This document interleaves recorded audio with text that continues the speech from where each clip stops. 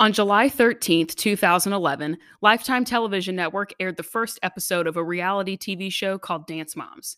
The show centered around an elite group of preteen dancers from the Abby Lee Dance Company, their moms, and their competition dance troupe. Nominated for several of the 2010's highest honor, the Kids' Choice Awards, and producing both Sia's inappropriately close BFF Maddie Ziegler and queer icon JoJo Siwa, the show has left a definite mark on the entertainment industry. But before the world was literally on fire, when Donald Trump was still on The Apprentice and TikTok was a song by Kesha, Dance Moms drew a lot of attention.